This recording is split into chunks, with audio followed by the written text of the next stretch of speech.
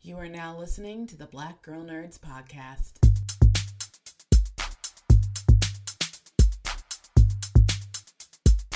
5, 6, 7, 8. Holla boys and girls, it's the BGN. Coming from the Marvel world to the DC friends. All the way from Hollywood to the PCN. She defends everyone from sleazy men. Won't apologize for spitting Shonda rhymes. The space that we make is never colonized. Talking games and movies and actors. Better shake your booties for Black Girl Nerds.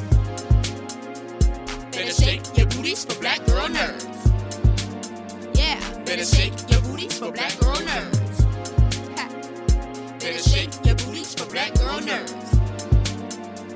Better shake your booties for Black Girl Nerds.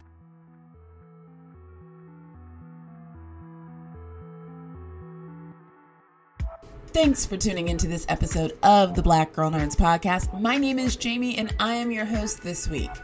We are pleased to present to you this actor who is currently appearing on a new show that premiered just this week. The name of the show is called True Detective Night Country, which just made its debut and everybody is buzzing about it. We have on our show Callie Reis. She's an American professional boxer and actress holding a world champion title in the female middleweight and female light welterweight classes. After making her acting debut as a boxer trying to rescue her missing sister and catch the fair one, she was nominated for Best Female Lead at the 37th Independent Spirit Awards. We are pleased to speak to her about her role in the new HBO series called True Detective Night Country. The series is currently available on HBO and you can stream it on HBO Max. So if you have not caught it, make sure to catch up on episode 1 that just made its debut. And sit back, relax, and enjoy this episode of the Black Girl Nerds podcast featuring actor and boxer Callie Reis.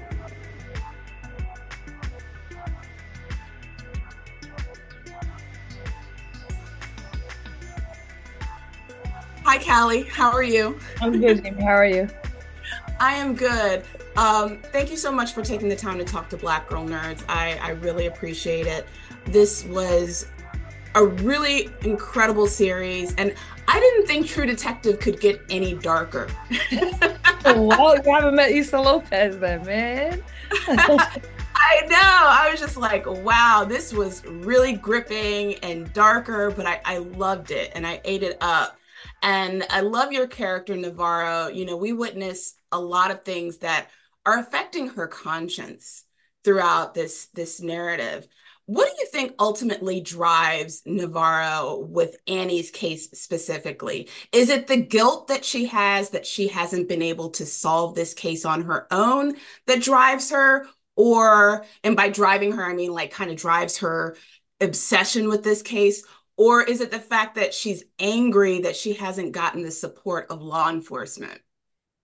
Navarro is a very calculated, mission-based person and has a huge connection intuitively, spiritually, and the other side is screaming at her because it's embedded in her genes between being originally from Alaska, being half Inupiaq herself and a Dominican descent.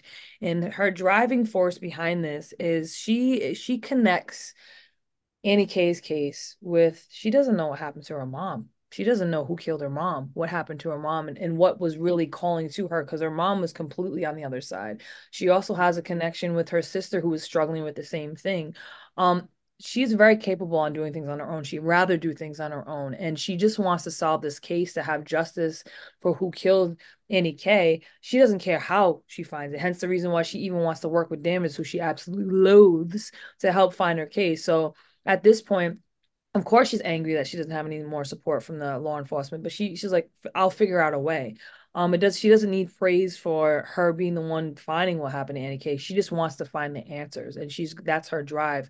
The only thing holding her together to try to have this drive is her sister. That is the only thing holding her shit together, really, at this point.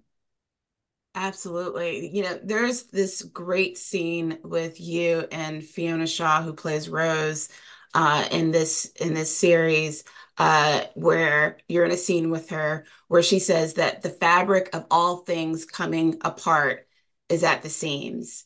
Um, and would you say that your character is a metaphor for that your character is like falling apart at the seams of what's happening to you at this moment while you're kind of digging through this case and just trying to figure out things and everything that's happening with the people around you?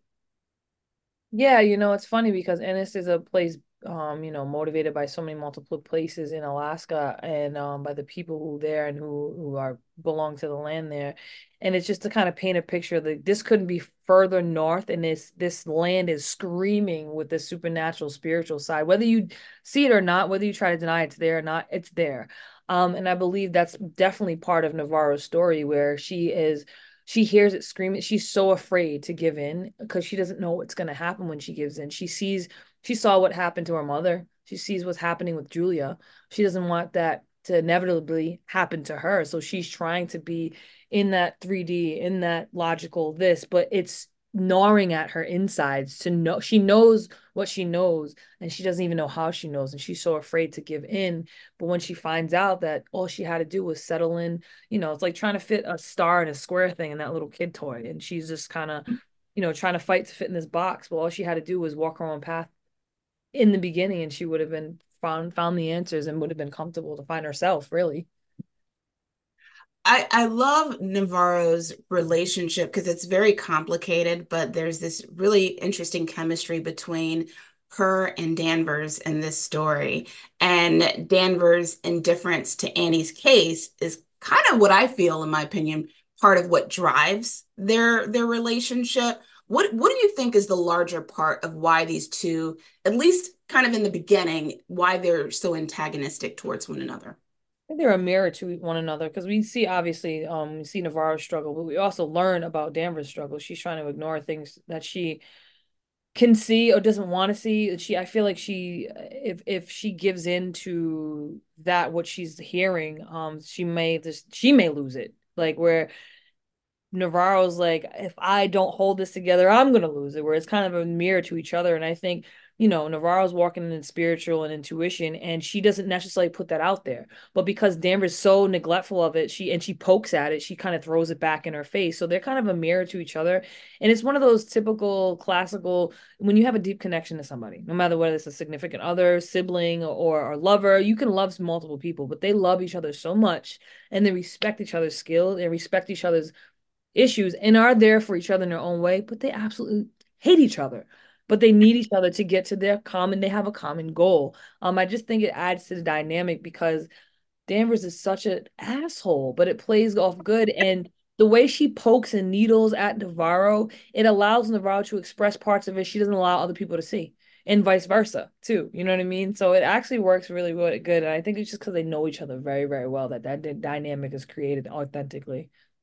You and Jodie have this just great chemistry on screen. It's palpable. And I love the yin and yang between Navarro and Danvers throughout this story.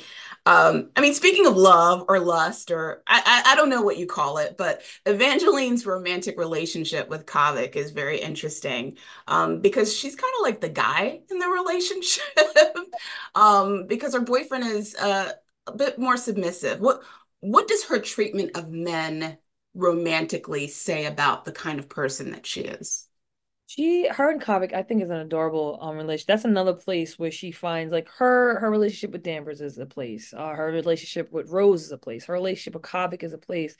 And I love Issa for doing this, kind of flipping the female perspective on its head, where even though something's consensual, that doesn't mean you're in control. You see these scenes in these TVs and films that they do, but it's usually in control of the male. Now, this is Navarro. She chooses when, how, and who, how long, and when things happen. Like that is control. There's so many things that she doesn't have control over in her life.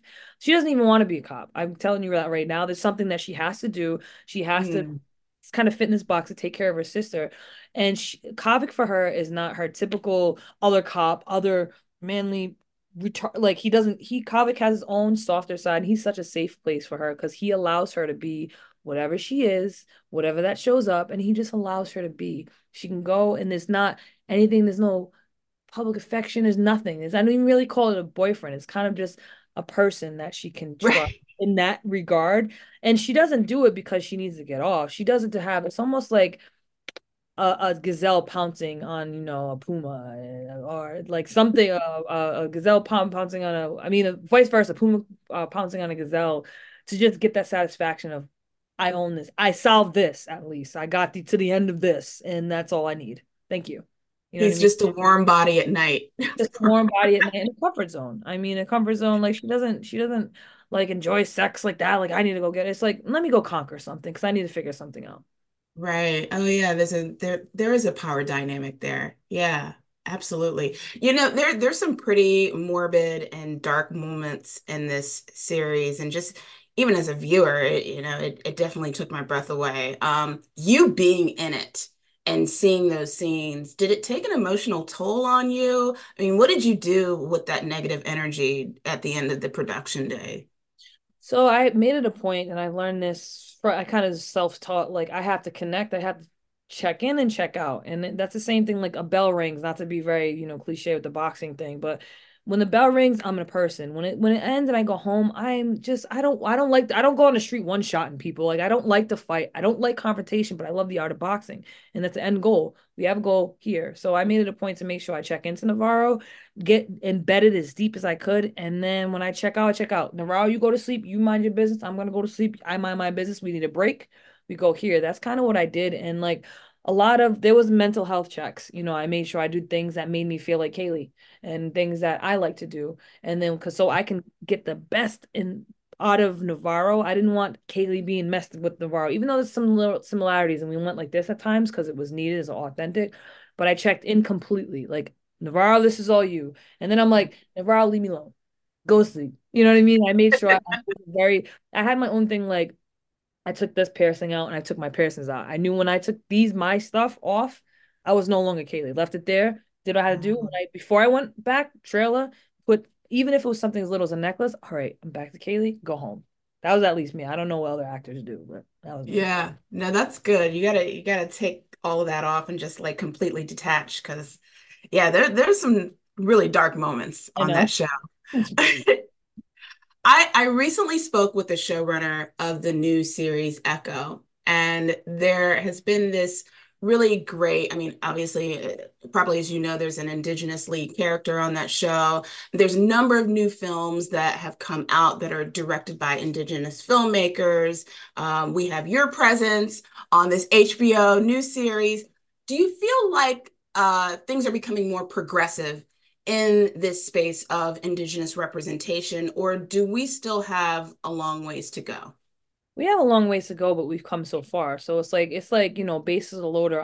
We the indigenous is like batter up. You know what I mean? We've been waiting. Storytelling is something that's just so natural to us. Being creative is something that's so natural to us. It's embedded in our genes. We're naturally storytellers. How we told stories to our creation stories. We told stories to pass down culture, ceremonies, language, to preserve. It's preservation to us. And it's also healing, to get things out, to tell people. And we don't need anybody to speak for us. We don't need people to mansplain like our story to everybody else. We need representation. This indigenous in the writers' room, directors, actors, just creative stories. And I think it's a crazy important time right now because we have agency over our stories, and we also don't see the typical PBC documentary on something that happened in the past that's translated way wrong and it's the wrong history. We need to tell our stories in today's world. We get to see like reservation dogs. We get to see today, life today. It's not in the past. We do things. We wear real clothes. We don't like I can't tell you how many people have asked me ignorantly, you live in a teepee, you live in a reservation. I didn't grow up in a reservation. I'm an urban native, and is this such a thing? So I think that we're in a great time, especially with something like Killers of the Flower Moon, where we have Martin Mm. Scorsese, established director, telling this story, working together with Osage Nation to tell this story. Now we can go from there. There's a lot of things that could have been better, but at least we're here. Now we build from there. We don't need a written apology. We just need an acknowledgement of what really happened from our perspective, not what you think happened, but actually from our perspective. And we also have all this talent in the indigenous community that we just need to get the parts because we're good for it, not because we need to check a box because we need an indigenous person. We can have all these stories and have all this talent be represented and just happen to be indigenous, especially being Black and Native, especially being from the Cape Verde and Wampanoag Northeast region. We don't see these faces, and everybody's mixed up. everybody, we have so much talent in this industry, and I just think it's time we batter up, bases loaded, and we about to hit a lot of home runs. Yes, indeed. Preach. I love it. I love to see it. My last question to you is going back to this great chemistry that you have with Danvers, played by Jodie Foster. You got an opportunity to work with one of the most remarkable and talented actors in this business. Are there any scenes or moments working with Jodie that still resonate with you to this day? Season six, I mean, see, episode six, when they are sitting by the fire, it looks like they just have no way out. And that scene on paper looked like a very powerful scene, but that was one of the most powerful scenes that I absolutely love that scene because you finally get to see a glimpse of why Danvers is the way she is. And Jodie, you just saw, I mean, I'm a huge fan, and she's just so lovely, so kind, so intelligent, so open to collaborate. And just to see her really work from that, because that was not an easy scene on by any means on both sides. But that was like, we were like, damn, like there was just such a, that's one of my favorite scenes from her that she did. And I just learned so much. It's like getting, this is my third job, getting an opportunity to learn from one of the best. It's like compared to boxing, like getting asked to go to work with Mike Tyson in 1986 for his heavyweight world title fight. Like I couldn't ask for anything better. And on top of it, she was hilarious and so lovely to work with. I mean, it was a blessing. They spoiled me because I'm going to think everything's going to be like this now going forward. Well, you guys were great on screen together. I absolutely enjoyed every bit of this series. I love that it's a female-led series, both behind the scenes and in front of the camera. And thank you so much, Kelly, for taking the time to talk to Black Girl Nerds. I really appreciate the conversation. Thank you so much for having me on Black Girl Nerds. I'm so looking forward to hearing this. So thank you for having me. It's been lovely. Thank you. All right, you take care. Have a great holiday.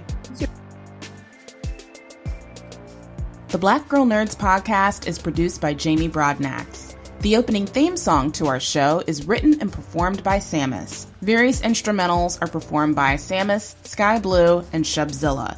You can find various episodes of the Black Girl Nerds podcast on iTunes, Stitcher, SoundCloud, Audio Boom, Google Play Music, and Spotify.